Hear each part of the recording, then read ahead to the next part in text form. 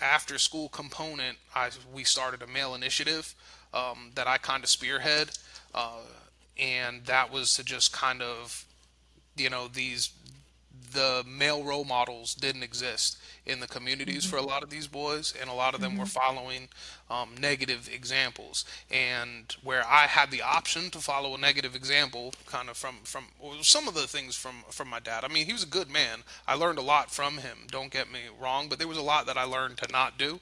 At the same time. So I understood where they were coming from, and so we wanted to provide something different. I mean, I had young men who didn't know they had to wash in between their toes. I had young men who didn't realize they had to wash behind their ear. We had a young man who they used to call him Stank because he Uh, smelled. But legitimately, like, a lot of the kids were like, no man, like, we're not just playing with you, like, you might have a thing. And so during that male initiative, he's like, can that be real? Like, could I have a condition? And I'm just standing there and I'm like, yeah, probably. So got in touch with his case manager got him to the correct kind of doctor, and they're like, oh yeah, absolutely, prescribed him a deodorant, and a prescription level deodorant. Then 2 weeks later, the kids are like, "Yo, man, like, you don't stink anymore." Like, uh, and like, they were congratulating him, and it was incredible. And I can't imagine how this kid's life changed because he wasn't going to be the smelly one in class anymore, and he was 16 years old. wow. And it all came out of a male initiative, which was just something my executive director's like, we got to do something with these boys. Welcome to At the Table with D. Monique. Pull up a chair, sit down, relax, and let's chat. Hello, hello, hello. Welcome back to At the Table with D. Monique. Here we have real conversations with real people sharing their real life stories. I'm your host, D. Monique, and our special guest today is Joe Gerstenfeld. His name is Gerstenfeld. Yes. When I was a teacher, just to save everyone the hassle, I was just Mr. G. It kept it really ezy for everybody. And it's funny Okay, the people that still refer to me that way. as Mr. G. Yeah. That's cool. I want to, Joe, I want to just thank the first time listeners as well as those who's been listening to the podcast for a while. I thank you guys for taking the time to not only watch but also listen to these podcasts because we are doing it for you guys. And I thank you for, liking the stuff on Facebook, Instagram, TikTok, and I also thank you for sharing it. I've gotten so many people to tell me, "Oh, I heard about your podcast from my friend so and so." So I really appreciate that. So the purpose of the podcast is to share real life stories because I'm hoping that something that is said here is able to impact your life. You guys know before we get into any conversation, we are going to have snack time. So if this is your first podcast with me and you didn't know that we have snack time, I want you to take a moment, pause this podcast, go get you a snack, and then come back to the podcast. So we're going to wait for you. Grab a snack and come back to the table.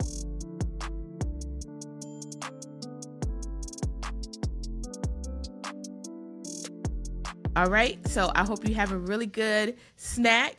And Joe, we're going to let you go first because you're the guest.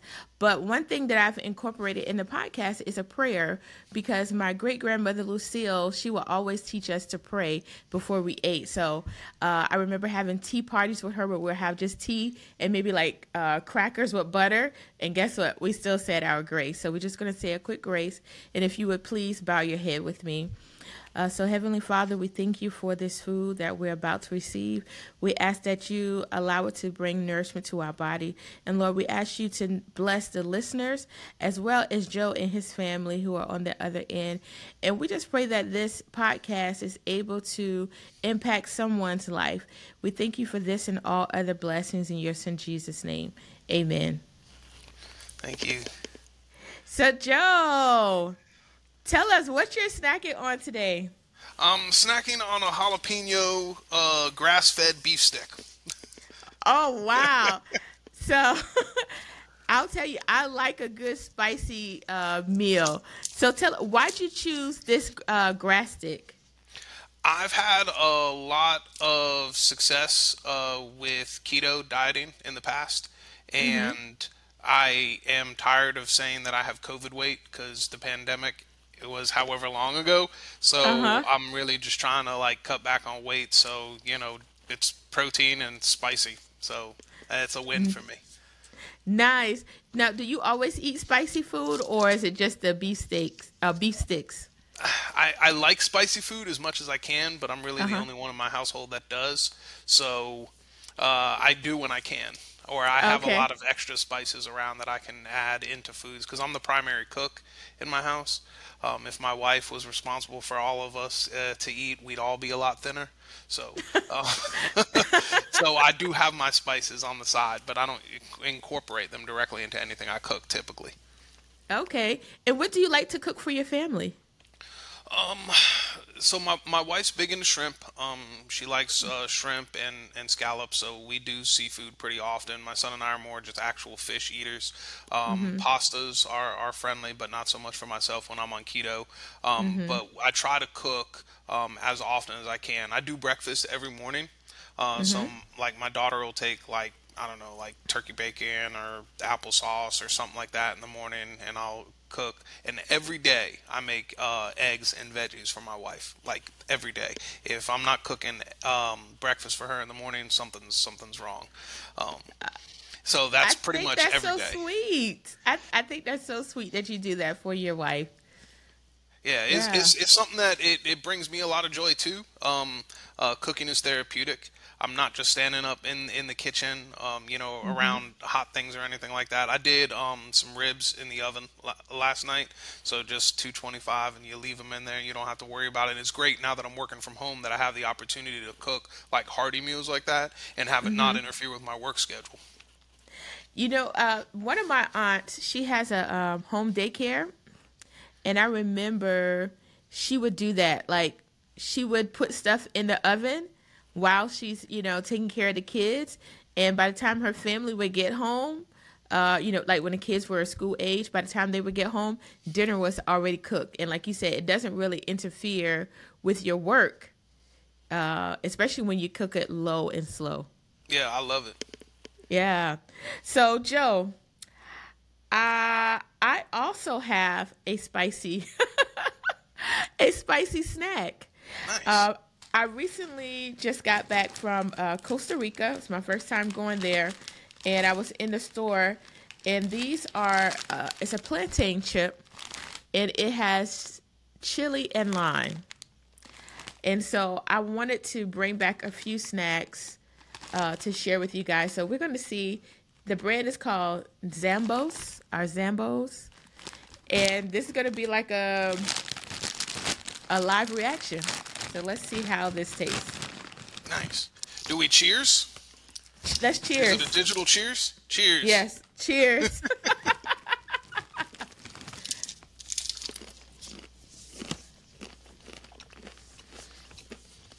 I like the crunch. I taste the lime. Not a lot of heat like I was expecting, Hmm. but I have a chili just lime seasoning that I use. It doesn't have a lot of heat to it either. Good flavor, but not a lot of punch to it. so you have to add a little bit more chili to it. Hmm. Yeah. So this is a good snack. I would definitely there's a lot in this bag. Now you guys know when you buy a bag of chips, Hmm. it's mostly air. But let me see if I can show you guys. Can y'all see? There are a lot of chips in this bag. It looks like there's a So lot. yeah, so to the Zambos company or Yummy's company, good job on really giving a great portion. Yeah. Was Costa Rica just something fun for you? Um, Just I would wanted to say it travel? was more relaxing. A friend of mine contacted me and was like, "Hey, you want to go on this trip to Costa Rica?" And I said, "Yeah." I was feeling a little bit of a burnout, and I said, "Yes, I'll go." And the trip was everything that I needed. I just needed to like chill. We went to the beach, had a chance to visit some waterfalls, and got muddy during the ATV ride. So that was really exciting. It was raining, so rain, dirt, lots of mud. It was all that I needed. I love it. Yeah. So I want to tell you guys that I met Joe roughly 2 months ago.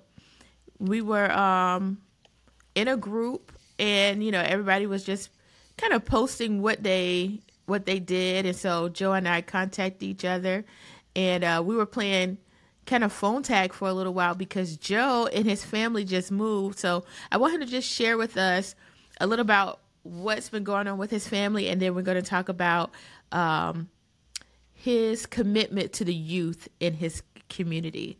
So, Joe, you guys, like I said, you just moved. Where'd you move from? So we really moved only about 5-10 minutes away from where we were. It was just time for a larger place. My son is 15, my daughter's 6. Wanted to make sure that they had their own rooms, that they had space to not only for themselves but also for when friends and family come over and things of that nature. And it was just time to move to a larger place. So we really just moved down the road. My wife found a spot that she liked, and we did what we needed to do, and we're here now. Mostly unpacked, not completely. Um, but the move itself was kind of challenging because we ended up having to keep our apartment that we were living in for an additional month.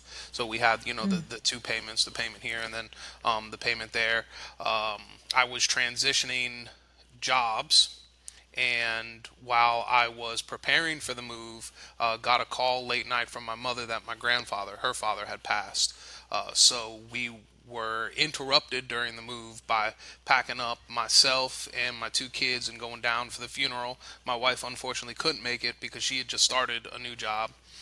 Doesn't have time off or anything like that. I had not started my new job yet, but was in my last, 4 days of employment for my previous employer. So I basically just, used in the rest of my vacation time, bereavement, whatever it was, and wish there was more that I could do, but wish you all the best of luck in the future, and just went on my way.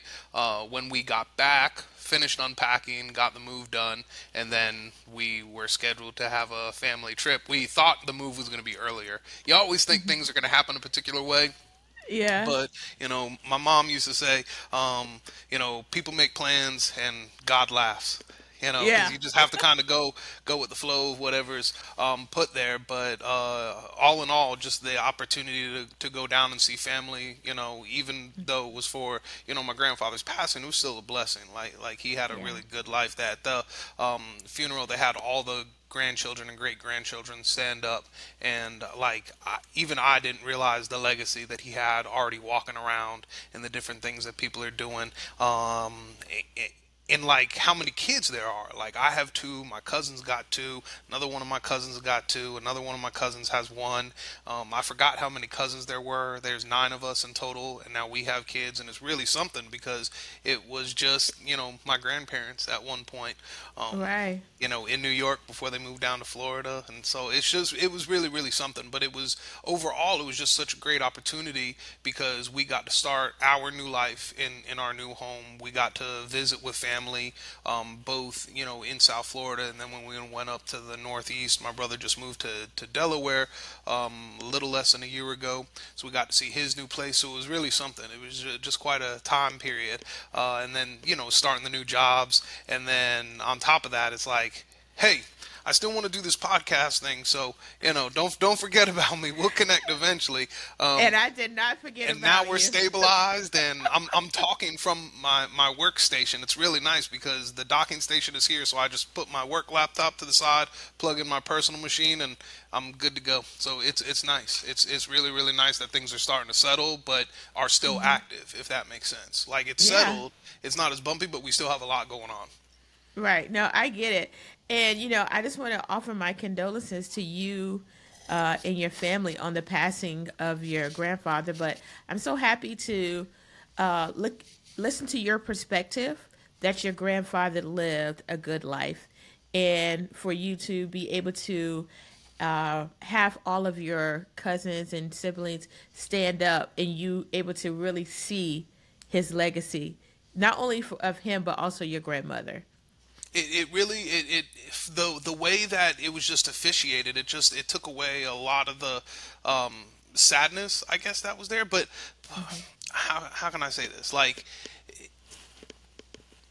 at that stage in the game, when you're over 85 years old and you've had the medical conditions that my grandfather was, I certainly wasn't shocked, but obviously I wasn't, no one wants to get that call.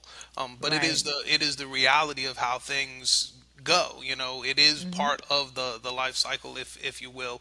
And, to have the true nature of my daughter, who was very emotional at the graveside, to then be at my aunt's house afterwards, and the kids to be playing, and Yeah. it was just a beautiful thing, because that's what he, it's cliche, right? People say that's what he would want, but it's what he got, whether he wanted it Yeah. or not, because Right. that was, that was it. It was a real testimony to the type of man that my grandfather was. So while it's sad, like Thursday, I wanted to give him a call. I called my grandparents probably twice a week or something like that, Mm-hmm. and this was the first time that I'm like, man, I'm gonna call grandma, but he's just not gonna be there.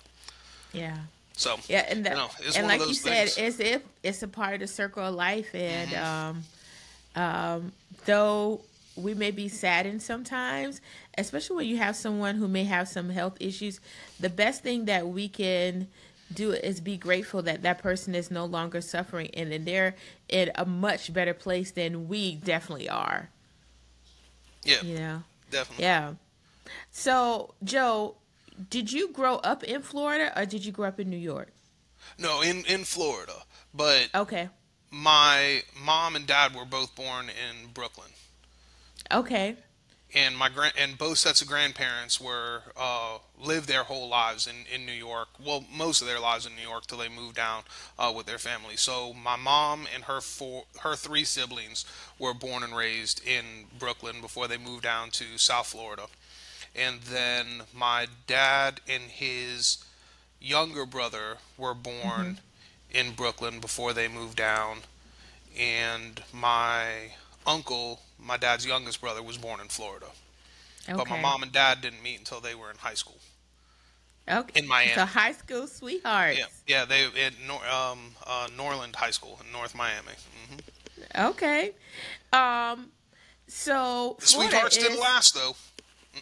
They're not together anymore, but no. it was nice while it lasted. So cheers to the good memories. But boy, it was good when they separated. Not everybody's equally yoked. It doesn't matter what how hard they work or what happens. It just know Well, at least they got that's a together whole long different enough podcast, to. a whole different story. Yeah, I would say at least they got together to make you. Oh, absolutely. Yeah, my Yeah. brother and I are by far the best things that came out of that, except for when it ended, because Yeah. it was not pretty. Yeah. You were happy to see it end. I'm happy with how things ended up and where things are situated now.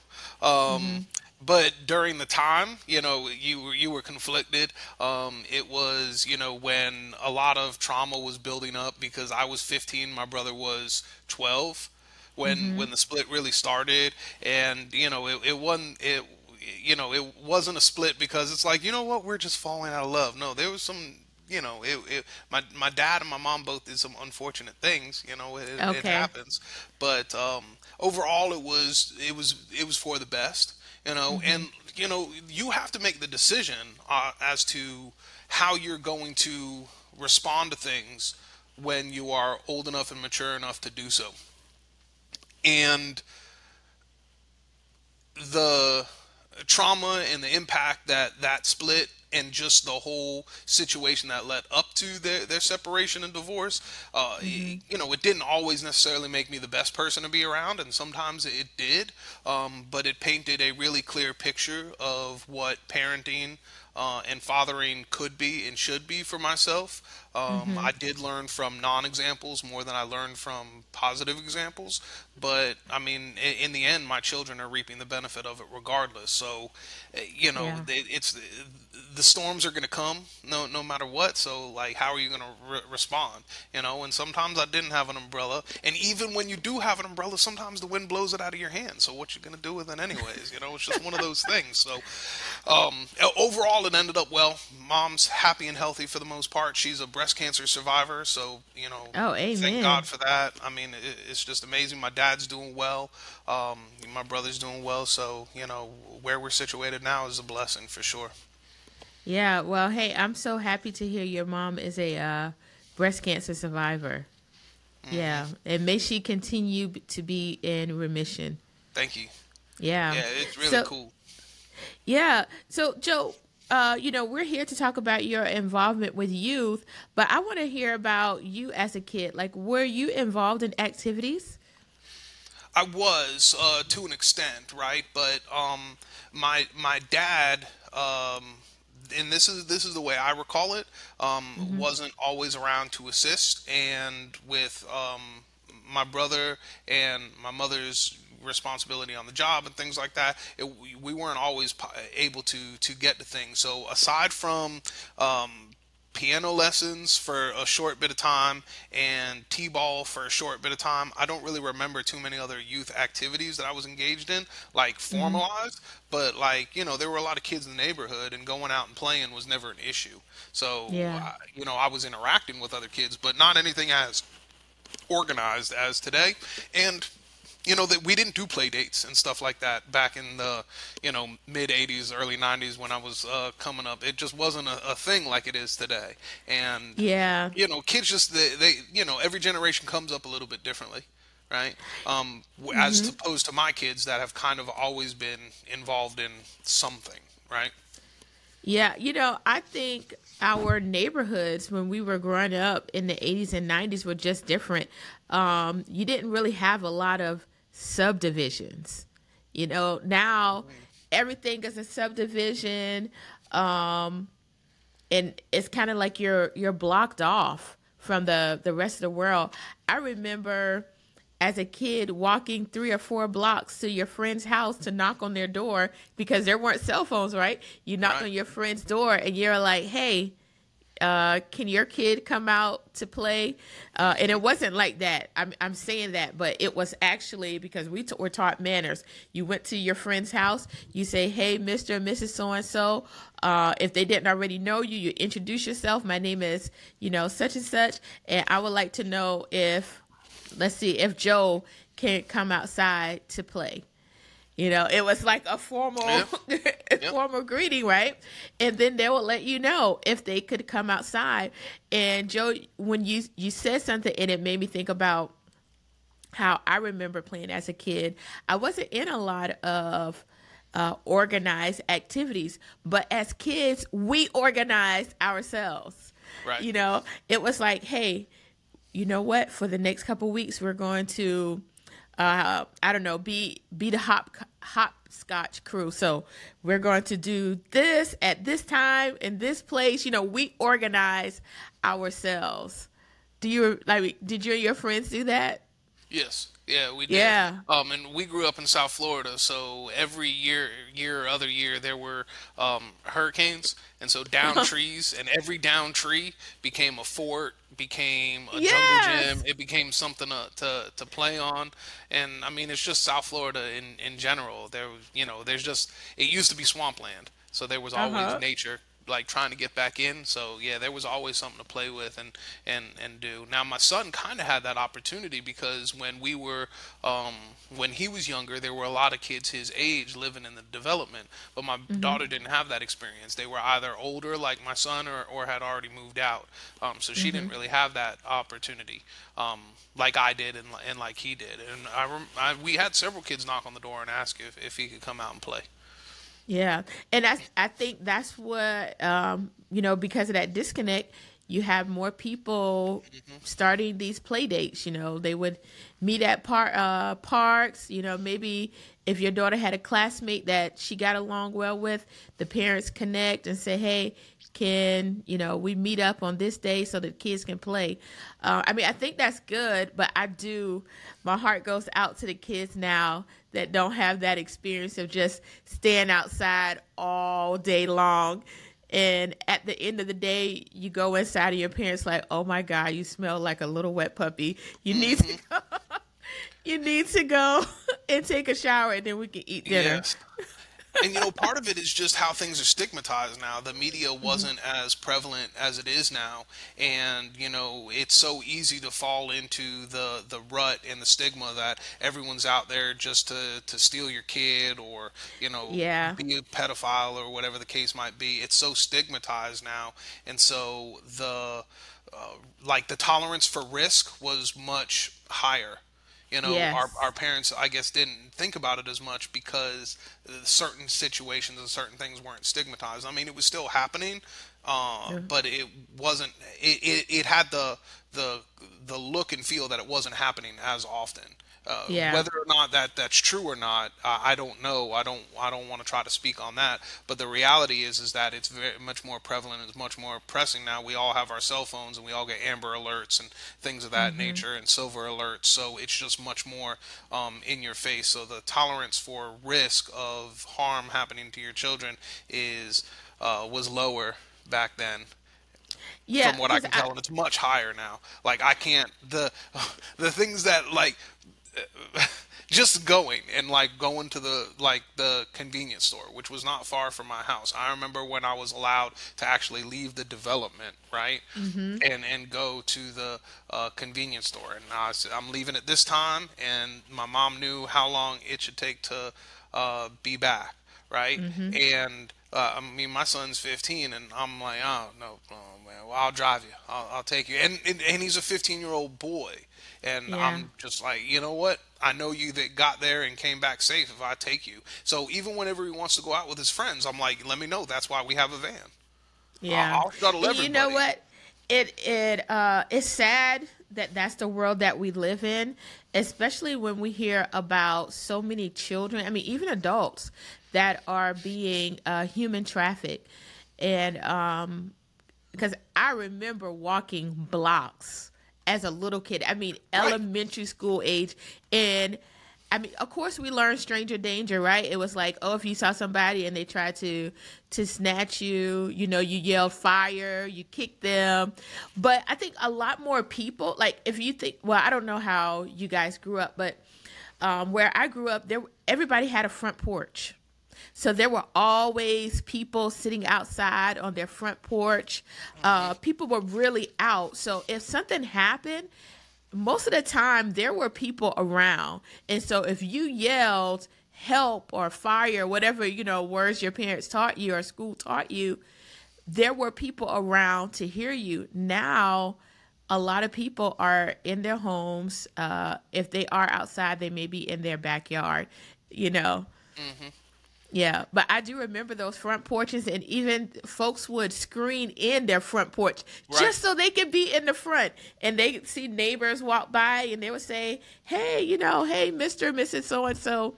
Yeah, but so it's so funny that we this is probably leading into what you do or you did. So first, before you tell me what you do now, what was your position and your job title before you got your new job? How far back should I go? Should I keep it with when I first started working with youth? As far back as you want to go. Well, it's interesting that you brought up human trafficking. When I first, after I graduated from college, Hmm. I couldn't find a county teaching job. I Hmm. graduated in the summer, so I missed out on some of those first year, start of the school year jobs Hmm. because I didn't have my degree when the interviews were taking place. Which again, that ended up being a huge blessing because I got hired at in the state of Florida. It's known as the Florida Department of Juvenile Justice. So Hmm.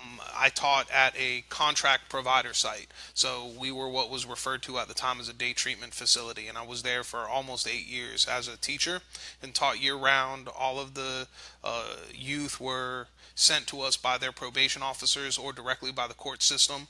Several of them were returning from residential treatment facilities, and we were their integration back into their home community. And it's the best job I've ever had. I mean, even now. And that was a job I haven't worked since I started in '07, so I finished up late 2014, 2015. But it's the best job I ever had. And back then, we didn't know as much about human trafficking as we thought we did, especially like '06, '07 when I got started. And there were two young ladies that we thought we were helping by getting them arrested and caught. Well, not the air quotes shouldn't have been on arrested. They 100% got arrested, but they were arrested for I guess they were arrested for prostitution. I'm not even sure, but they were minors, and so the gentleman that they were with, they were arrested for several felonies as adults, and so they were all over the age of 18. But we didn't realize that they were being trafficked. The education and the research wasn't out there to that extent. So I think about that now when I see the initiatives that are in place and how widespread they are, even like within the trucking community, right? Because they're at the truck stops and they're traveling and they're seeing things. The education that exists just for truck drivers to see signs of human trafficking, it's really, really something, because it's prevalent, and it's there, and it's not just a youth thing, it's an adult thing as well. But it's important that we're known. So that's where I kind of always, that was really my jumping off point for working with youth and working with children, was when I actually wanted to be a teacher. But I was very blessed to get put in that environment to teach, because not everybody can hang. All of our kids were like expelled from the expulsion school, which I didn't even realize was a thing. They were like the worst kids in the county. They were awesome. Like I loved it. I had 2 or 3 kids get their driver permit behind the wheel of my car, and that was something that if I would have tried to do that in a public school, I would have lost my job. But doing it here, I got to be, that little bit of extra and that little bit of blessing toward these kids that needed it. I mean, we had a kid whose mom called the police on him for theft, but in other homes, it wouldn't be considered theft because all he did was go into the kitchen after 9 o'clock and take some food, and she called the cops on him. He was stealing. It wasn't his cabinet, because that's how she had it set up, because that was the relationship, and that was the level of parenting and engagement that she had. And so law enforcement took him. They got him something to eat and then dropped him off at the juvenile assessment center because there was nothing else they could do with him. He slept there at night, and then someone from our facility went in the morning and picked him up, and he came to school. But he hadn't had a chance to bathe or anything like that. Just he wasn't malnourished. So it's just all sorts of, stories like that. And those are the kids that I got to work with. And I'm expected to do credit recovery with them, because they were behind in school. Meanwhile, that was their night. So how does that work? So it's That's just a very lot. interesting. But I still had some of the highest gains on English and reading scores in the county when they integrated an assessment. Like, I was still able to get my kids gains. Now, let's be honest and transparent about it. They're in their 10th grade age, but I got them reading from the 7th grade level to the end of 8th grade. So they're still behind, but they still had substantial gains. But if a 10th grade age individual comes in reading on the 7th grade reading level and they get to the 8th grade reading level, that just shows you what they can accomplish when someone cares.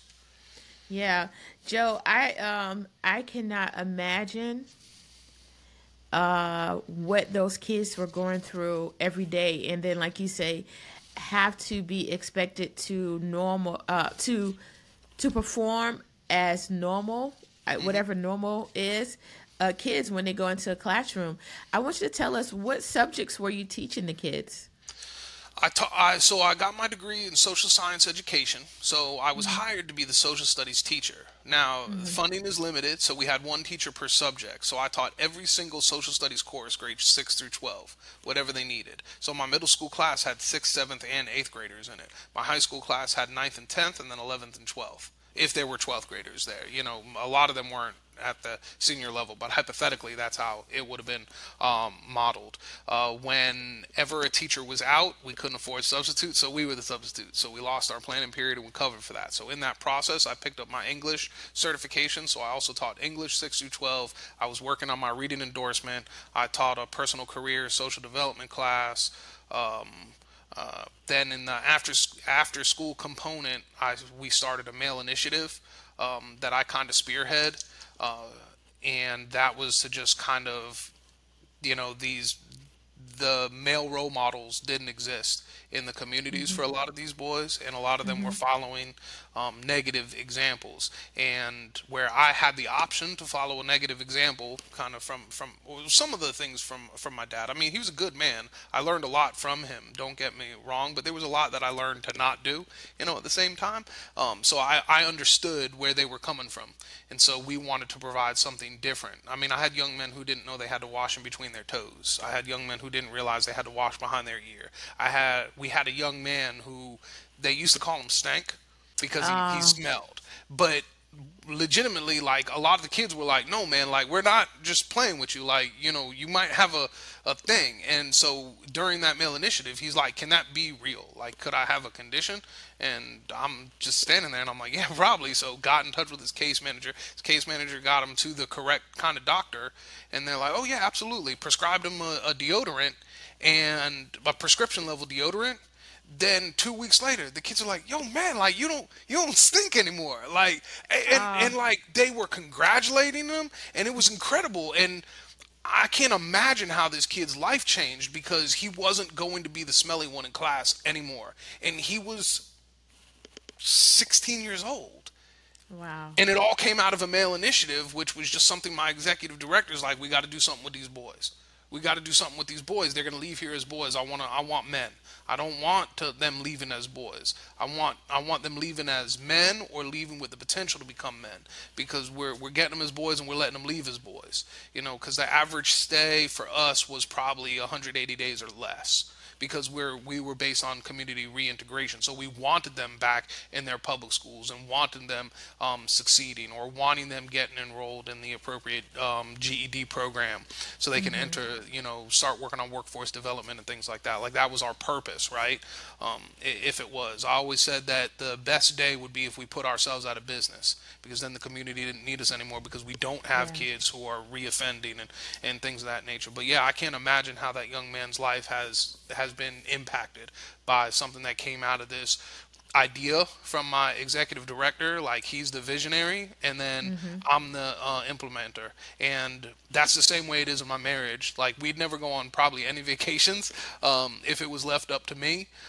So my wife is kind of the visionary on things like that, but you can't leave if you don't pack a bag, if you don't schedule a flight and things like that. So I kind of found, my niche in life through working with them. So it's kind of interesting. It's full circle, but you got to be aware. But I spent a lot of time to work on that self-awareness, and just kind of be aware of what's going on around me, to pick up those little lessons and those little nuggets for what's being presented to you.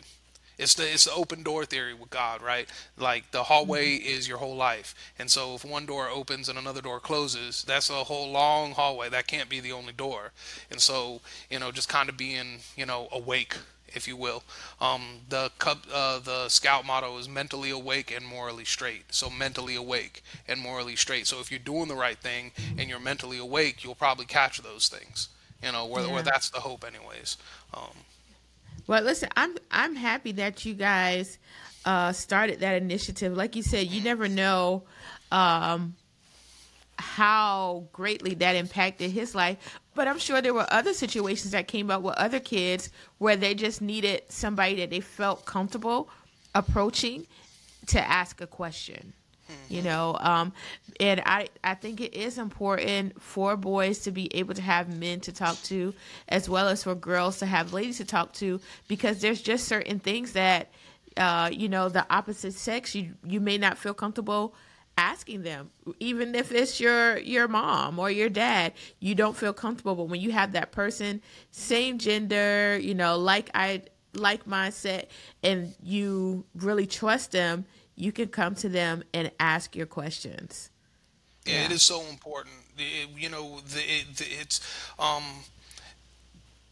there are definitely parenting strategies. There's Mm-hmm. definitely, parenting strategies, but there are clearly defined roles that a father fulfills and a mother fulfills, or clearly defined roles that a female can, fill, and that Yeah.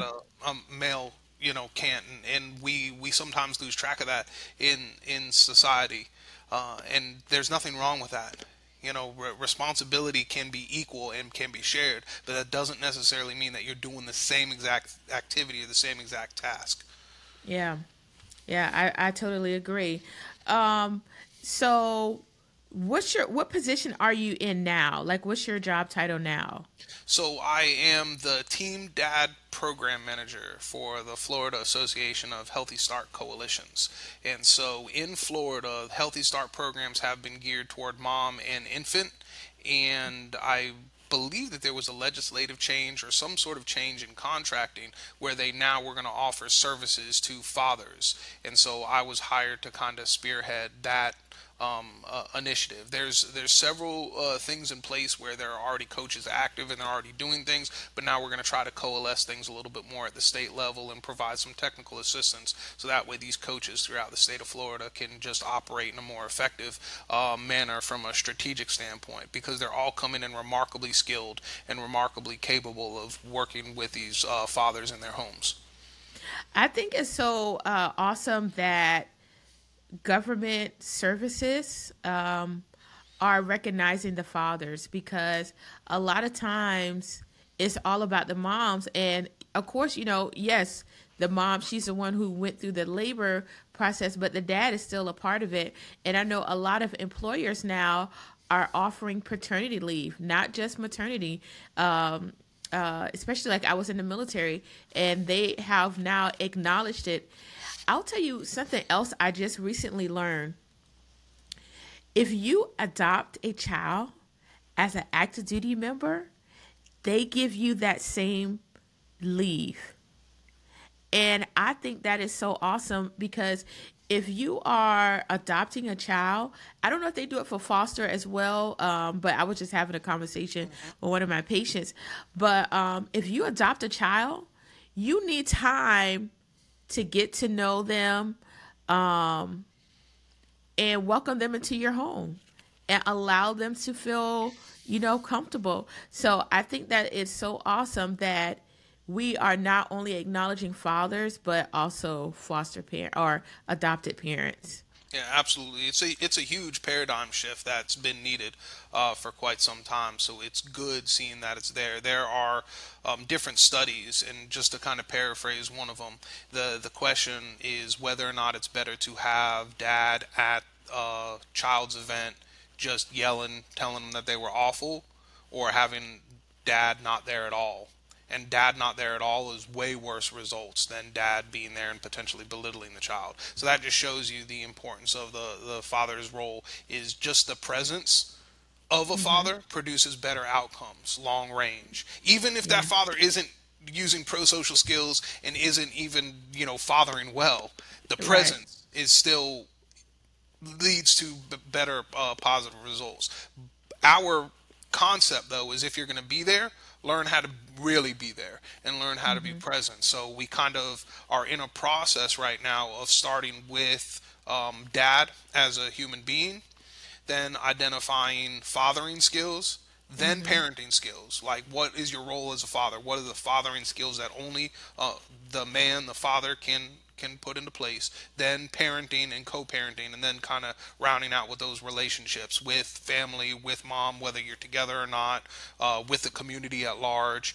To have that holistic sense, because it really does take a village, and Mm-hmm. it's important to not lose sight of that. But again, it's a role based thing. Like everything is role based. Like I am I'm a father all the time, and this is something I believed in before I started this job, but they just Mm-hmm. gave me the literature and the background to really grasp it. But I'm a Mm-hmm. father all the time, but I'm not always fathering. That ing is really important. So I'm always a father, but right now during this podcast, I'm not fathering you. Like I'm not in the father role right now, right? I'm not Right. actively fathering.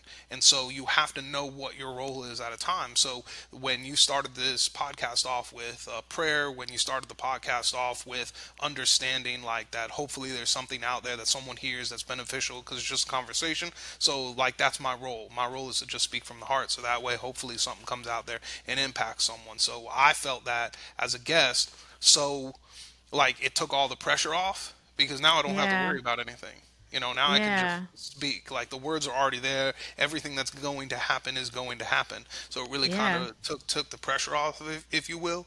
But right before this, right before the podcast started, I was watching a movie with my daughter, so I was fathering. And, so when she wanted to sit on my lap, she was on my lap. When she wanted to sit on the couch, she was on the couch. When she wanted a snack, we facilitated getting a snack. So understanding, and that's not just true for what I do in my professional life, but that's probably true for everyone. It's just you need to understand what your role is at any Mm-hmm. given time. And I don't think that there's anything wrong with that. Like I don't expect anyone to think as concretely as I do. Like I'm Mm-hmm. typically pretty black and white. I've learned to operate really well in the gray and learn to function really well with individuals that are gray, but I'm kind of Mm-hmm. it is or it isn't type of deal until it's not. If that makes sense, Okay. I'm kind of like a Yeah. walking contradiction in that regard. But like the role thing is, it's man, it just takes so much pressure off because you don't have to worry about it anymore because you know what your role is, you know what you're there for, right? Mm-hmm. And so it's not necessarily like this big grand thing with what's God's purpose for your life or what's your purpose for your life, but what's your role in a given moment and how can you succeed, at that role. So when the advice that was given to me was, again, just paraphrasing, how do you compartmentalize your life so that way you can always be where your feet are? And so Mm. now my daughter's in a position where, she's off in her bedroom and she's playing and she's doing her thing because I've prepped her for this because I knew my wife was going Okay. to be working for the whole Mm-hmm. week. So she knew that this was coming.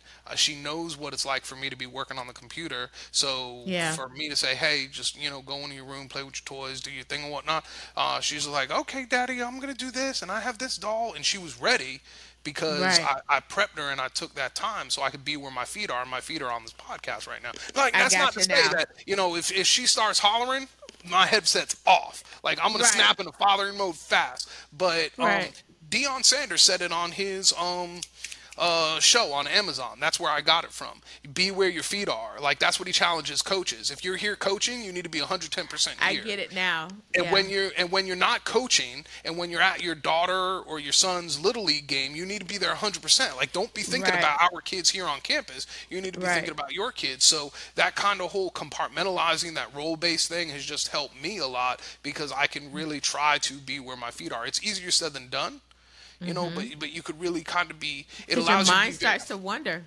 right, but it allows Mm-hmm. you to be very present in the moment because you're going into it with that mindset when you can. However, life will throw you curveballs, and Yeah. how well are you adept to stepping up to the plate when those things happen. And so that's where I feel like I've kind of learned to work a little bit better in the gray. But you can call it whatever you want to, whether it's being in your role, being in your purpose, being where your feet are. But it's overall, right, is just being present to what the moment gives you. Yeah. And if you could do that, then you're really living your life. You're not necessarily watching it. Joe, is there a certain age group that this program is targeting? Is it for all dads of all ages, or is it a specific range? No, it would definitely be for fathers of all ages, but Mm-hmm. I believe I'm only in this job for about a month, so forgive me, but I Okay. believe that the Healthy Start home visiting program targets prenatal to 5 years old. Oh, so for the child from the cradle to 5. Okay, so So not so if much the age of the parent. Like you can be a dad yeah, that's it's 50 years old and they'll still provide this service for you. correct. Okay, Yeah, and absolutely. is it based on any social economic standards, like range? Like if you make a certain amount of money, do you qualify or don't you qualify for these programs? Not with the way that we're structured in the state of Florida, but there Mm-hmm. might be fathering programs elsewhere where that does come into place. But not Okay. for what I'm working in. Now, there's a lot of different fathering programs too. We're not like the only one in the state. There's several. So, but with the confines of our programmatic model and our scope of work, we just fall within that prenatal to 5 years old. Okay. So I want to know what led to you. Like, we see that you have a heart for kids. I mean, because since you were a young adult, you've been working with children. So, what led you to becoming a Cub Scout leader? My wife, coworkers had a son involved in Cub Scouts. They were doing something with Legos that night at their meeting. Told my wife about it. At the time, my son liked Legos, and so she said, "We're going to the meeting." And that was it. And so we went to the meeting. And then she found out that there was a Cub Scout group at my son's elementary school, and she's Uh-huh. like, "Oh, they're doing Legos as well. We'll go there." And I'm like, "I don't know that it works that way. Like, I'm pretty sure you can only do one." And she's like, "Well, I'd rather him be at the elementary school anyways. I don't even know those people." Okay, whatever Uh-huh. you say.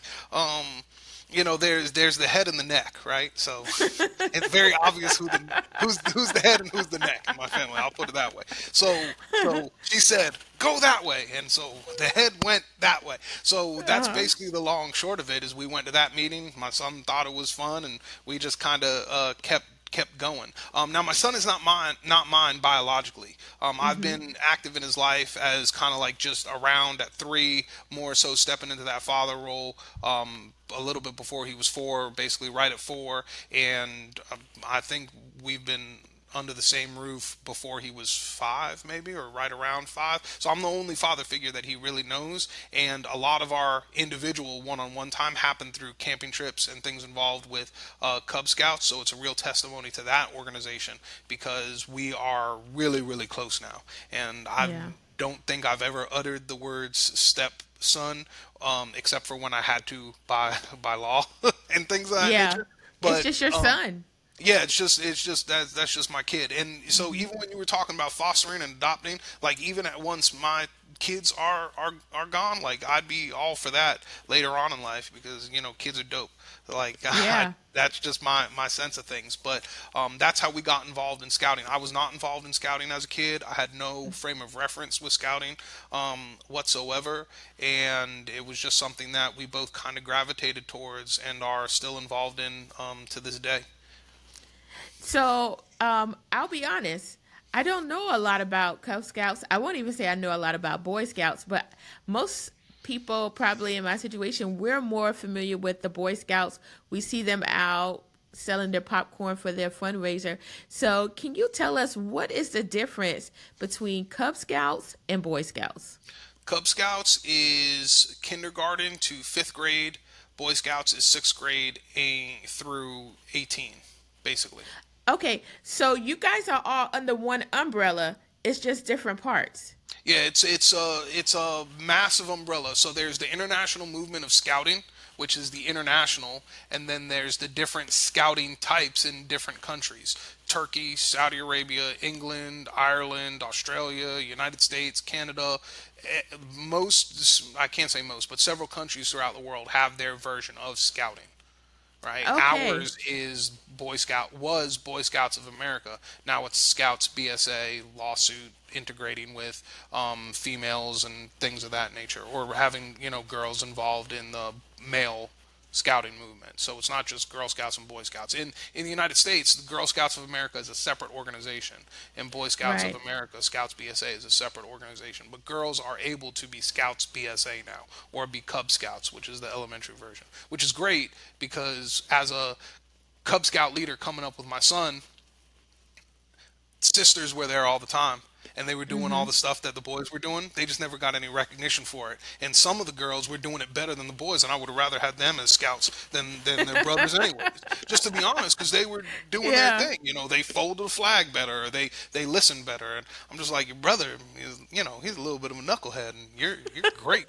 And Right. so it just made sense. Not to mention the fact that the majority of the world has had co-ed scouting models for, I don't know, forever.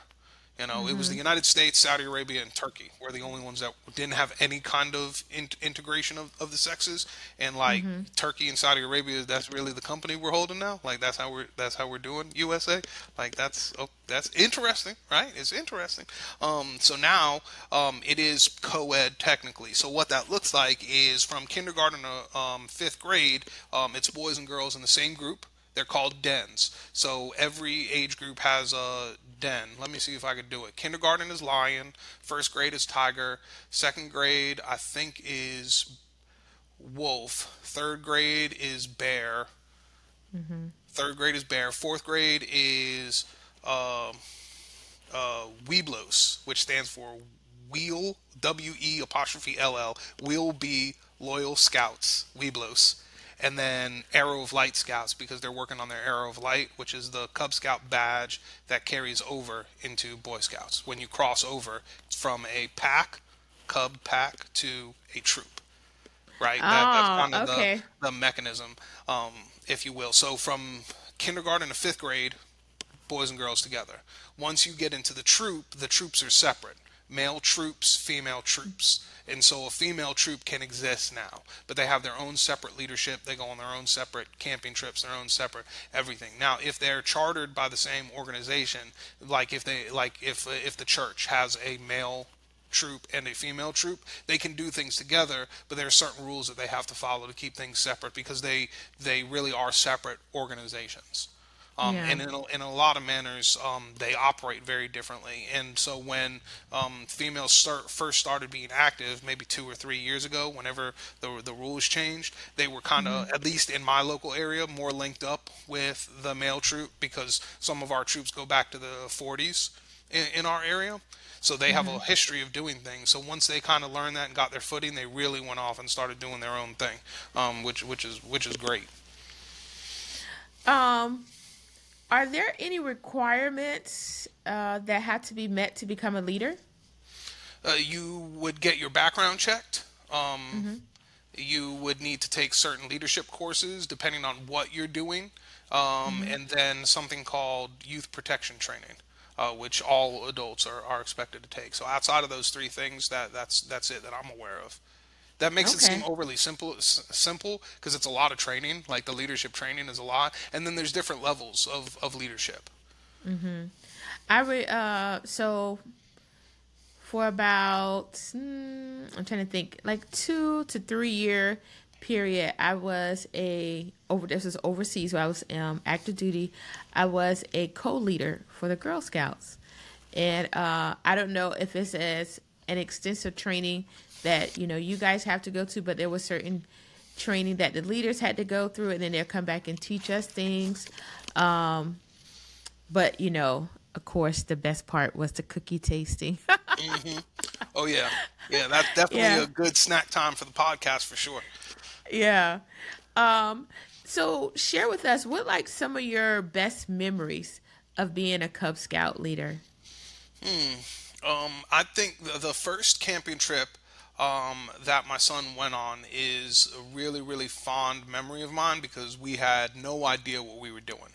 I mean, he and I hadn't really like hung out that much at that point, and I had not camped since college, and most of that camping was inebriated, so I don't even think we put the tents up right, or sometimes we ended up passing out in the car because it was more just an opportunity to go drink in the woods as it was opposed to drink on campus or drink wherever we were drinking at the time, right? So I didn't even put the tent together properly. Um, it was cold, but not freezing. And I just remember sitting there looking up at the stars because I didn't put the top on the tent. It was just a bug netting. You're supposed to put the rain fly over it, and I didn't even know to do that. Like, it's so embarrassing to say it now. This just became an incredibly transparent podcast. You thought talking about the trauma from my parents' separation was deep. That's not deep. The fact that I couldn't put a tent together was deep. That to me, that's deep. So man, it just took a turn, and it's me saying it. Golly. And anyway, so it just looking up, and I'm just like, Jake, we're looking at the stars. Like, this is great. And he's like, it is, but when do you stop talking so we can go to sleep? Because he was in first grade, and I'm just like, now. I stopped talking now. And that was the last thing I said to him. I don't even think I said goodnight. I just said, I stopped talking now. And I didn't say anything else for the rest of the night. But and it was a very organized trip because it was Uh-huh. put on by our local council. So that's another thing. You know, Scouts is put together in councils, and we were at the council campground. Uh-huh. So it was very organized. The food was served out of the cafeteria, so we didn't have to cook or anything like that. And it's a very good Hmm. integration for a first grader. You know, because a lot Yeah. of them, I have a lot of individuals. There were a lot of tents not put together properly that weekend. We'll just put it that Well, way, right? well, you 'Cause were a lot of among people were there. friends. Oh yeah, You were. absolutely. But when you get there, you know you learn the importance of getting to the campsite before the sun goes down Uh-huh. because there's no lights in the woods at all. Okay. So you know that's another reason why the tent was put together wrong because it was dark. And so anyway, it was just really interesting. There was a lot that went really really well and a lot that didn't, but we both learned a lot from that trip. We Mm-hmm. didn't even stay the whole time. He said he had had enough. And I'm like, Uh-huh. oh man, this was fun. I hope he's not done. The next camping trip rolled around. I'm like, hey, you want to go? Like I was a little reluctant, and he's like, yeah, we're gonna go. And I'm like, all right, cool. And we just kept going from there. I think that that whole experience about not putting the tent correctly, to putting together, that's a whole life lesson. Yes. When we first start off with something, we're not going to do it perfectly, you know. But the flip side to that, you did not know to put the rain flap on is guess what? You got to see the stars. Hmm.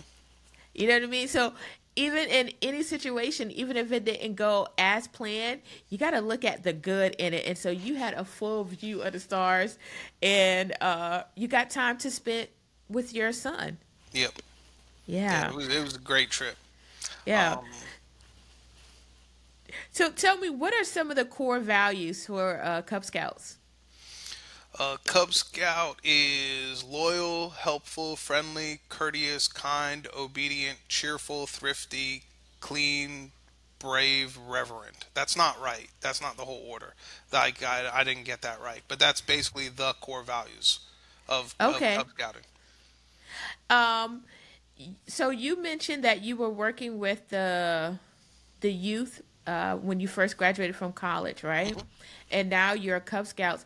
Have you been able to use some of those skills that you got from the older kids, and be able to transform that into being able to communicate with the little ones, and maybe try to help them to avoid some of the mistakes that your older kids had made, and I won't say put them.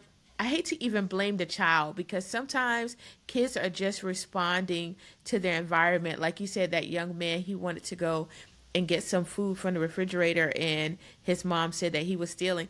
In my opinion, I don't think if a kid is in my house, I don't think they can steal food. I would ask them, hey, let me know. Just say, hey, can I have some of this? So I know that you're not eating Oreos all day, because at some point I'm going to have to say, we cut out the Oreos, but you can have, no, you can't have that, but you can have maybe a sandwich or something else. You know what I mean? Yeah, because that's nurturing, not traumatizing. Any adult Right. would do that. You know, you're going to look out for Yeah. the child's well-being. But to answer your question, with the younger kids, not so much. But with the older kids, absolutely. As my son finished Cub Scouts and moved into the troop, the sixth grade to the 12th Mm-hmm. grade, definitely. And in a lot of manners too, because I was able to, how can I put this? So it's interesting seeing an organization that exists 6 to 12. There's a Mm-hmm. lot of difference between a sixth grader and a 12th grader. A lot, right? And so Mm-hmm. your troops are broken up into patrols. And ordinarily, you'd have an older patrol and a younger patrol. And then boys in the older patrol will work with the younger patrol to help them move through their ranks and things like that. And that's for Boy Mm-hmm. Scouts. That's the 6 through 12. But they camp in the same area. And so their conversations are going to be different. Seventh graders are Mm-hmm. not talking about the things that 11th graders are talking about. If they are, that seventh graders we got an issue, right? And Yeah. even those 11th graders shouldn't be talking about some of the things that they're talking about in the first place, right? And so you can help it, my communication skills and my experience with my students definitely translated into situations like that where I could kind of get through and break it down to them. Because when an adult comes up and says, come sit down, we're gonna have a rap session, we got to break this thing down because the behaviors that I'm seeing, I can't see again. Like that's just a no. We're Yeah. not doing that. We're just not doing that. And it's very different to have, when you're a young man and to have an older man of any kind of stature just say we're not doing that. And it takes a while, right? I mean, sometimes the respect is earned. Dignity is a given type of deal, right? We're all created by the Creator. We're all breathing the same oxygen. We're basically putting our pants on the same way, all that stuff. So we're all human beings. So the dignity piece Right. should be there regardless, right? But respect is earned, and I can understand that. So we don't respect you. We don't know you. That's fine, but we're still not doing all this, right? And so let's Right. have the Uh-huh. conversation so we could figure that out. And that's really, the core piece of it is how do you learn to have that constructive conversation. But you also don't say that necessarily with a second grader, because that second grader might still be in a why phase because they're trying to figure things out. And so you also can't get overly frustrated by the repetitive why, because the why is important. It's important for them to figure out the world around them so that way they can navigate and be more successful as young adults. So the Yeah. conversation style is going to look different and feel a little bit different, but it's coming with the same energy. Just the energy manifests itself differently, and it has a physical presence that looks different. You know. A lot of parents, guardians, or anyone who work with children, uh, they could easily get frustrated with the why, because sometimes people may mistake a child asking why as disrespect. Um, and I don't believe that. I think sometimes most times kids genuinely really do want to understand why. I always tell people, you've been in this world a long time. They've only been in this world a short amount of time. So your level of understanding is way different from a child's. And so if they're asking you why, most times they Hmm. really do want to know, well, why? Why do I have to do that? And I mean, I did grow up with the because I said so. I did grow up Right. with that. Yeah, yeah. A lot of us But did.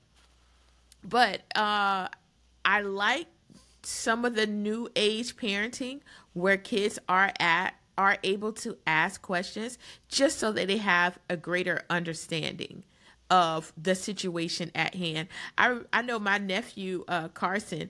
It was one weekend. I think that was the only word that he knew. He was like, "Why? Why? Why?" And it would have been easy and lazy for me to say because I said so, but I would actually take the time to explain to him. And I remember it was one question he asked me, and I was a little bit uncomfortable with the question. I won't lie. And he said, "Well, why do you seem sad?" I was like, "Well, I'm just, I forgot how I explained to him. I was like, well, I'm just a little bit sad about it. But I answered his question Hmm. and I answered it truthfully. And then he was like, okay, and went along. And so I think the whole point that I'm trying to drive here is if someone is listening right now, if you're working with children, you have children, and they're asking you a whole bunch of whys, please don't mistake it always as them being sassy or them being disrespectful. Take it as they really are trying to uh, understand the world that is around them, and they're really trying to understand why it is that you're giving them the response that you're giving them. And understand also to piggyback on that, because that's a really beautiful example, is to understand your own limitations, right? Because sometimes that why isn't gonna work. Like it's just gonna be too much. But what is your why, and why are you working with those kids in the first place?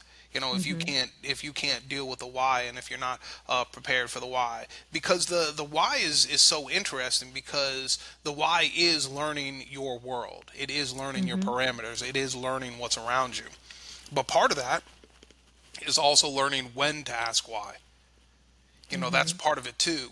And if you have a 4-year-old asking why compared to a 14-year-old asking why, you're only going to have that 14-year-old asking why in the appropriate manner or the appropriate time if their why at 4 years old was addressed appropriately and in the appropriate manner and at the appropriate time. Like the child is the side effect of what they encountered. We're all the side effect of what we encountered. Just as we get older, hopefully we have enough maturity, enough with itness, whatever you want to call it, to engage in more pro-social behaviors and work through whatever we need to do to be as present as possible, at least from my perspective. But yeah, the why doesn't typically bother me and doesn't typically get to me, but no one's perfect. I'm sure like within this month of July, my daughter hit me with a why and she got hit with a gosh dog it or something, because it happens. As much as you try to be present, sometimes you're not. Other things are going on. When my daughter asked why, and I got water boiling over in a pot, the pot with the boiling water might probably wins, or something like that, or Yeah. yeah, you know what I'm saying. There's a time and a place for everything, and Yeah. that's part of them knowing as well, because then it's circling back.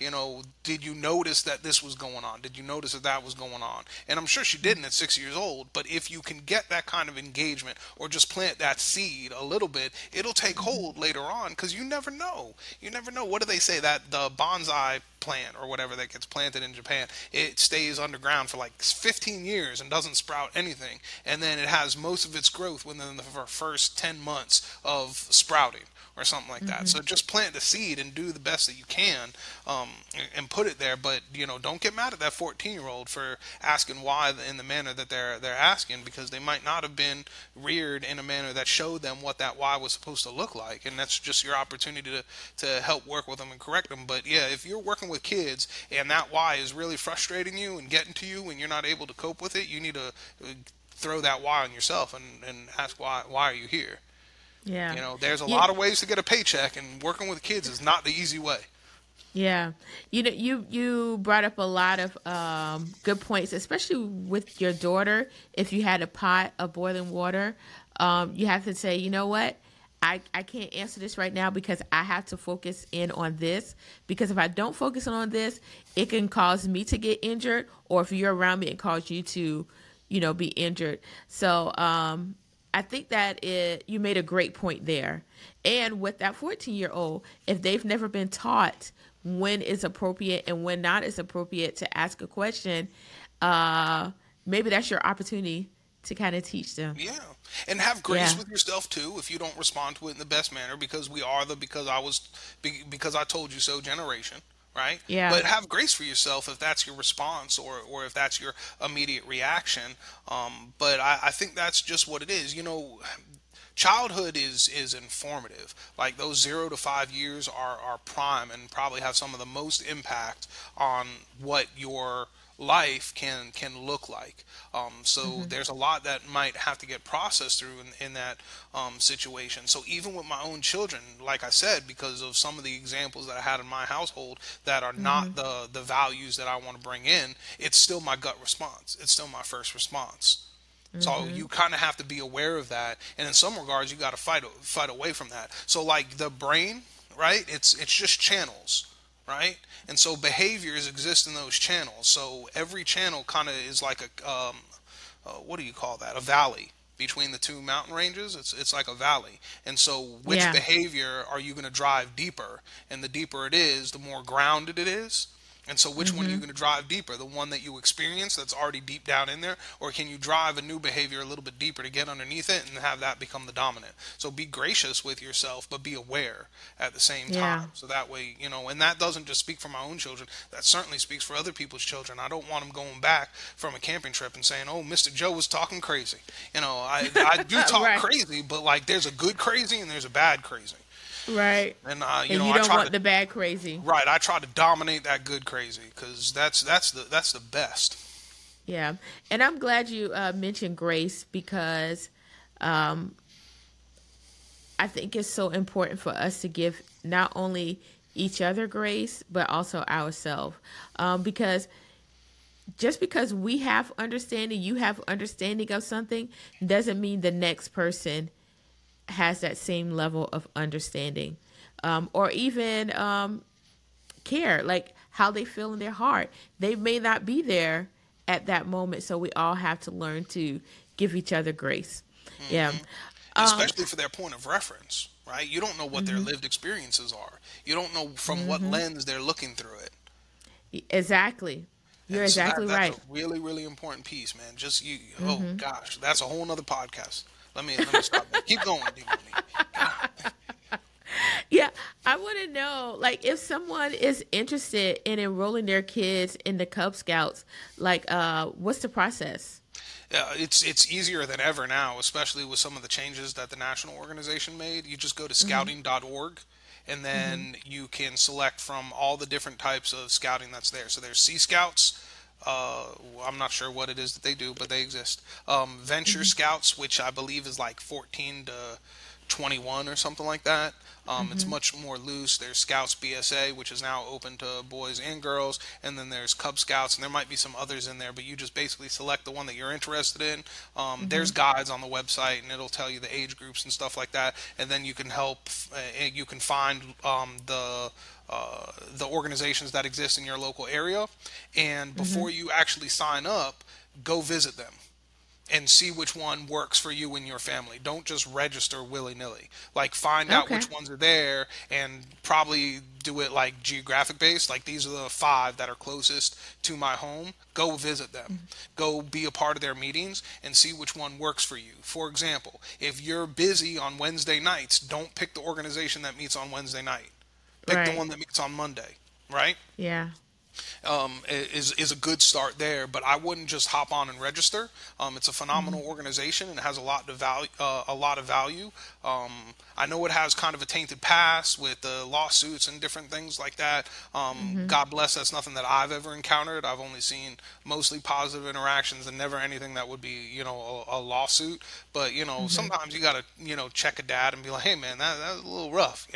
Like, You're you don't right. have to talk to them that way, because, hey, the adults are coming with the same trauma that kids are coming with. And, just because they're Yeah. 42 doesn't mean that they've processed through anything. You Yeah. don't need to process through trauma to make a child. It don't work that way. Um, Right. so, yo, man, not in my troop, but in other troops when we're there with other things, I'm like, Yeah. oh, look, we staying away from that group. We we ain't doing that this weekend for sure. Um, Yeah. but that would be my recommendation. Scouting.org.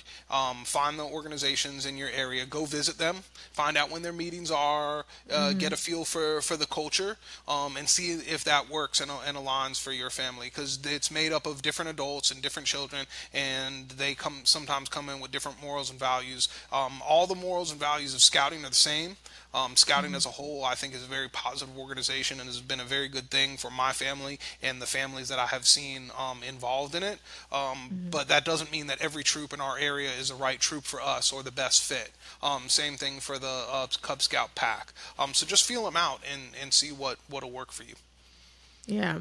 I think that's really great advice, especially going to visit all these different troops, because if you're a parent and you have multiple kids, well, you're chauffeuring one kid to one activity on this day and another, so just to be able to have that flexibility of days, I think that's great advice that you gave them to visit. Now, one of the most exciting things I think kids go through is earning badges, It is. right? So tell us about some of the badges that your kids love to earn.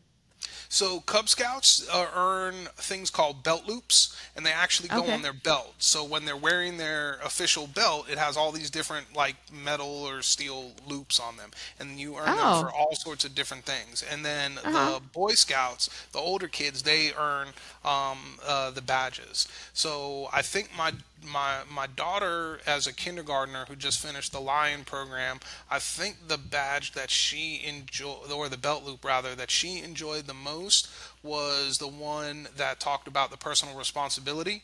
So the fact that she cleans her bed, or cleans her room rather, she makes her bed most mornings. Um, Uh-huh. uh, she's working on, or at the time she was working on learning to tie her own shoes and things of that nature. But the personal responsibility one, hey, I know how to brush my own teeth, and she got to check that off on the form and color it. So she was all hyped because that was something she needed to do. And then one of the boys was like, I brush my teeth too, and so it was like it was like, because they get hype over everything. So it was like Right. a huge deal, right? So I think the personal responsibility one, I don't remember what it's called. Probably something like Lion's Pride or Lion's Honor or something like that, because Right. everything is like kind of cutesy with the Cub Scouts, was probably her favorite. And then the fourth and the fifth graders, as they're preparing for Boy Scouts, they Uh-huh. earn, they're like, what do you call them? They're like pins that go on the arm sash, and then they earn the Oh. actual badges when they're Boy Scouts. I don't know which one is my son's favorite. I know he likes the water, and so I'm pretty sure he got his snorkeling. So maybe that one was one of his favorites. He hasn't finished rifle shooting. He's not the best shot in the world, but he's still working on that one. Um, Family life, I think he's enjoyed. Family life is a good one because he does come from an active family, and he's experienced a lot, which is cool. And he's doesn't like doing his chores, but he doesn't fight me on them. You know, I, Okay.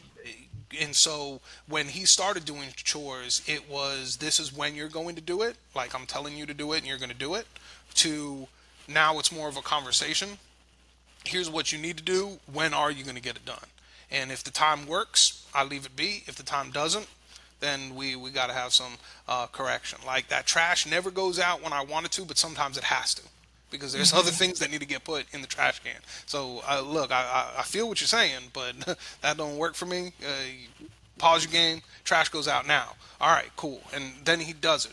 I mean, he doesn't like it, but he does it, right? So I think Right. he's enjoyed the family life merit badge because he's doing the chores anyways. Now he just gets to go on the form, mark it off that it's completed, so he can turn it into, because they have to keep track of their chores for however many weeks or months, and then turn it into the Okay. merit badge counselor to get it. So I think he's probably enjoying that one because once you have the conversation piece of it done, it's just doing what he's doing anyways. So it's very easy to just check it off. Personal fitness, he's part of the Marine Corps ROTC at his high school, and he is a soccer player. So super easy for him to get his Yeah. physical requirements done because they're doing physical training or calisthenics for the soccer team anyways. So he probably enjoyed those because they integrate in his life. And I think that's a good thing about scouts in general, is it's really, it could take a lot of time, but it really should integrate with your life in a lot of manners. You need to do something on the weekend, so you might as well go camping, right? Yeah. But you can't go camping every weekend. So like we're working on some of our annual scheduling now leading into the next school year. So October, November, don't look at my family. We're not doing anything. We got traveling going on. We got Thanksgiving. October we got a camping trip with the Cub Scouts, so I can't do it with the older kids. I think that's when soccer tryouts and things like that are happening. So when we did our form for this year, October, November, my family, we're out. But they know Yeah. that up front, right? But Right. So there's no expectation that you're right. going to be there. Yeah.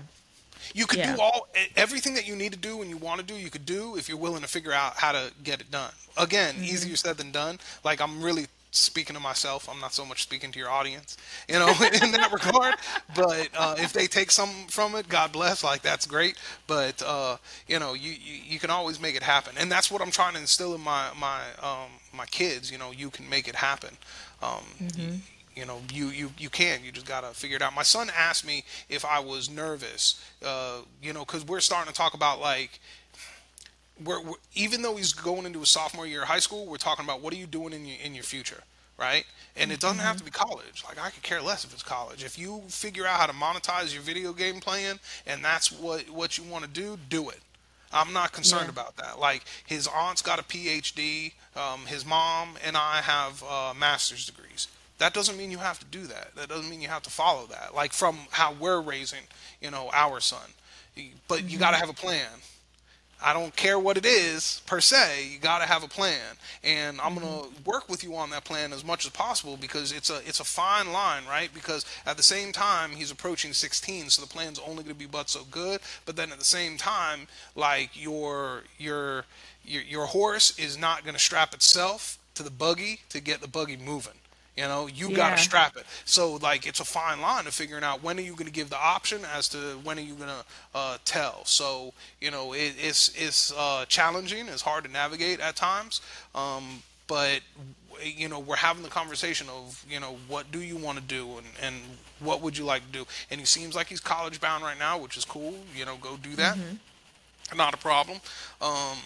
But if that's not what you end up doing, that's cool too. We'll figure it out and see what's going to be what. But you got to do it. And he asked me, he's like, when Grandma and Grandpa were having this conversation, with you, were you scared or were you nervous? And I'm like, no one ever talked to me about this. Like I didn't have that. That's why I'm Yeah. doing it for you. So he basically said, well, I'm scared. I'm a little nervous for what my future may or may not have for me, right? And he's like, but were you ever scared? Did you know? And I'm like, no, I wasn't because I knew exactly what I wanted to do. I knew I wanted to be a teacher since the 5th grade. Like it was no ifs, ands, buts about it. I knew I was going to be a teacher. I just didn't know what I was going to teach. He doesn't know what he wants to do. But at the same time, I knew that I wanted to teach, so I started teaching. And then I knew I wanted to be a father, or I knew I wanted to be a husband, so I was a husband. And I knew I wanted to be a father. I got both of those things done at the same time because my wife came with kid already. And so Yeah. I got them done quicker than I had anticipated. So while he's sitting, approaching 16, not knowing what he wants to do, where I did, my life's goals were accomplished by 30.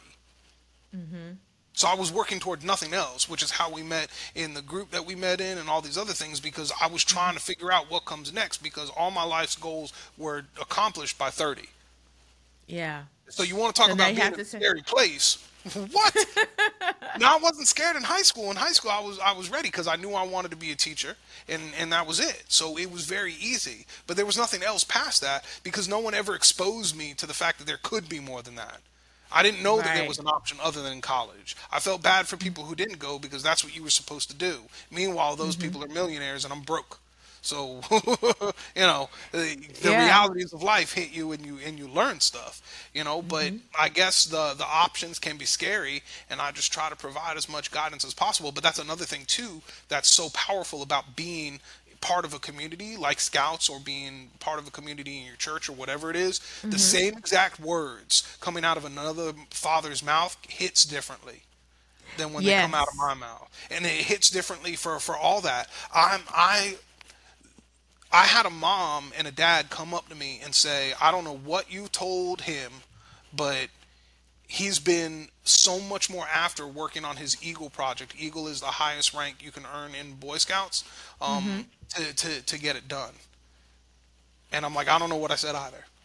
Because if I say the same thing to my son, all right, fine, yeah, I got it, not dismissive in a rude way, just like, dang, I got to hear this again because it's the same thing, and you use that voice. It just hits differently, It's Yeah. just a totally different deal.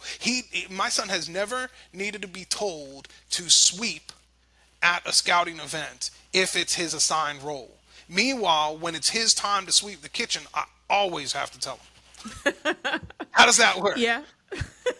Well, there's already that expectation that when you're at this meeting, you're going to sweep. And, that's kind of like why I want to share stories on this podcast, right? I don't know what is going to be said that impacts somebody's life. And it may not be the first time that they've heard it, but they've heard it in a different format, right? And so it's like, oh, it hits different. And most of my guests have been females. With the exception of the month of June, I was really intentional about only having male guests because June is when we celebrate Father's Day, right? And so I'm so glad to have you here as a guy talking, because there are probably some guys that enjoy, like I've had guys that say, I really enjoy your podcast. But now they're not just hearing ladies, they have you here as a guy sharing your experience as a dad, sharing your experience in a kind of coaching position, even though you're a scout leader, it's still kind of a coaching position. And then to hear, oh man, he used to work with youth, and oh, they started this group where kids can come together and they can ask questions. Oh, you never know what this conversation is going to spark in someone. And so I just agree with you, because you said you don't know what you said to that kid to make him work on his Eagle Scout project, but you said something and it lit a fire in him. And so that's all that matters, is that fire was lit. Absolutely. That's it. That's all you can ever hope for, because you're not in control of that. You have no control over that. The two things that you can control are your actions and your attitudes about your actions. That's it. You can't control anything else. I give my son great stuff. Like, I have an ability to coach and to communicate pretty well, I think, and to engage with folks. And I swear I'm dropping nuggets. I'm dope. I'm doing what I'm supposed to do. That kid looks at me like I have half a brain. So you get humbled real quick, because it's who it is, it's just a different deal. But that doesn't mean you don't say it. It doesn't mean you don't execute on it. You gotta just do what you feel is right. Like, I'm not in the mood for this conversation. I can appreciate that to the end of this earth, but this is the time that I have with you, so you better listen. Yeah. I understand that you're not in the mood. I get that. But I need you to step up right now. Like, this is important. Like, I'm paraphrasing a conversation I had with him, but like, I had to break it down for him. No, this is important. We need this right now. Where another time he's like, I can't right now. And I'm like, well, when can you? I just waited. If not now, when? And he's like, I don't know. And I'm like, all right, I'm gonna hit you back in a little bit. And I just walked away. Like, that was it. Yeah. If my man was really saying, like, I can't right now, I'm going to give him the benefit of the doubt. Like, those are not words that he typically says to me, so I'm going to give him the benefit of the doubt. I'm like, 15 is rough. Like, your whole brain is changing. And, like, 3 weeks ago, girls didn't realize you exist, and now they do, type of deal, So he's dealing with a lot. And so I'm like, all right, I can, I'm good. I can only think like 3 times when he was like just outright refusing to have a conversation with me. And I've got on this kid about grades and all sorts of stuff, because it must be so challenging to have a father like me where, I thank God that they didn't have online grade books when I was in school. And I did great in school, but I didn't do great all the time. Right. And I'm on his stuff every day. I do not miss a day where I do not check his grades when he's in school, because he needs that. He needs that kind of oversight. That's what he needs. He doesn't like it, but he needs it. And I'm like, as soon as you show me that you don't need it, I will stop. And you have not shown me that yet. Yeah. That accountability piece is huge, across the board. Technology definitely has its benefits for parents and students, because I know, I don't have kids, but my sister does, and there have been times where my nephew has a homework assignment, and she's like, I have no idea what you're talking about, right? And so she can message this teacher, or she can message the other parents. And you're able to help the kid. Also, like you said, you can, if you feel like, hey, my child needs me to push them a little bit more, you can go and check on those grades. And also, you could check to see what assignments they have, so that you can make sure that they're working on them, and it's not like, I don't know, 2 hours before they're going to bed and they're like, oh, I have this paper I was supposed to write, and I had 2 months, but now I'm going to do it 2 hours. Yeah, the counties have these learning management systems. I get text messages. I get emails. I get everything. I get lit up. That's awesome. Yeah, that's a great parenting tool. He needs it. It's another thing if it's just for awareness, and then you hear about it, we won't hear about it. So, Yeah. Well, Joe, I'm going to be honest. I have enjoyed this conversation, and I know that we could actually go a little bit longer. But I do want to be respectful of your time. I've already kept you a little bit longer than anticipated. But is there anything that you wanted to convey during this conversation that maybe we didn't cover? I didn't really come in with it with any expectations. I'm just Okay. very blessed and appreciative for the opportunity to come on. Podcasting is great. It's my first opportunity being on a podcast, so I hope it was beneficial for someone. I hope someone receives something positive that will help you move forward, even if it's just sheer entertainment. Hopefully, we were able to provide that as well. Yeah. Excuse me. So it's a jalapeno beef stick, and I just got one. The heat is not spread throughout the beef stick. It is isolated to when you hit a jalapeno. And I just swallowed it, and it that hits differently just as much as a parent talking. But no, this was great, and I appreciate it, and I hope it was impactful for your listeners. So I appreciate the opportunity to be here. Well, I thank you. And I'll tell you one thing, you definitely taught me. I thought Cub Scouts and Boy Scouts were totally different. And you taught me that they are under the same umbrella of organization. So thank you for that. And thank you for your time. If someone wants to get in contact with you, how can they reach out to you? Probably Instagram would be the best. At Joe_Gerstenfeld, GERSTENFELD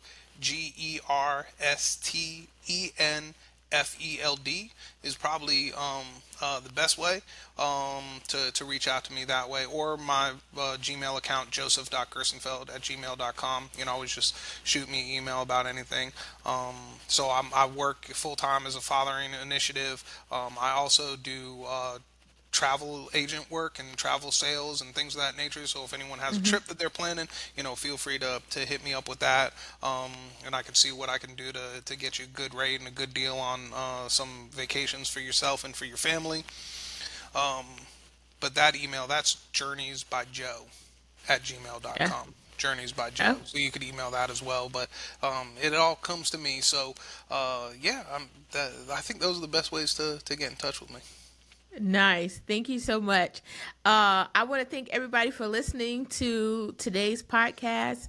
Like we said many times, I hope that something here has impacted your life. And even if it's not impacting your life, if you know someone who can benefit from this conversation, please share it with them, okay?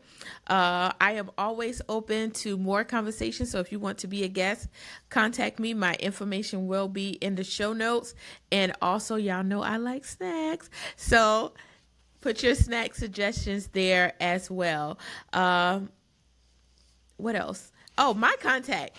So if you want to reach me on Facebook, I am at the table with D Monique. I'm on TikTok at the table with D Monique, and I am on Instagram at D Monique Podcast. But you can search hashtag at the table with D Monique Podcast, and you can find me. So until next time, thank you so much for listening, and we'll see you next week. Peace out. Thank you for joining us today. Come back next Thursday for a new episode of At the Table with D Monique Podcast. Don't forget to bring a snack.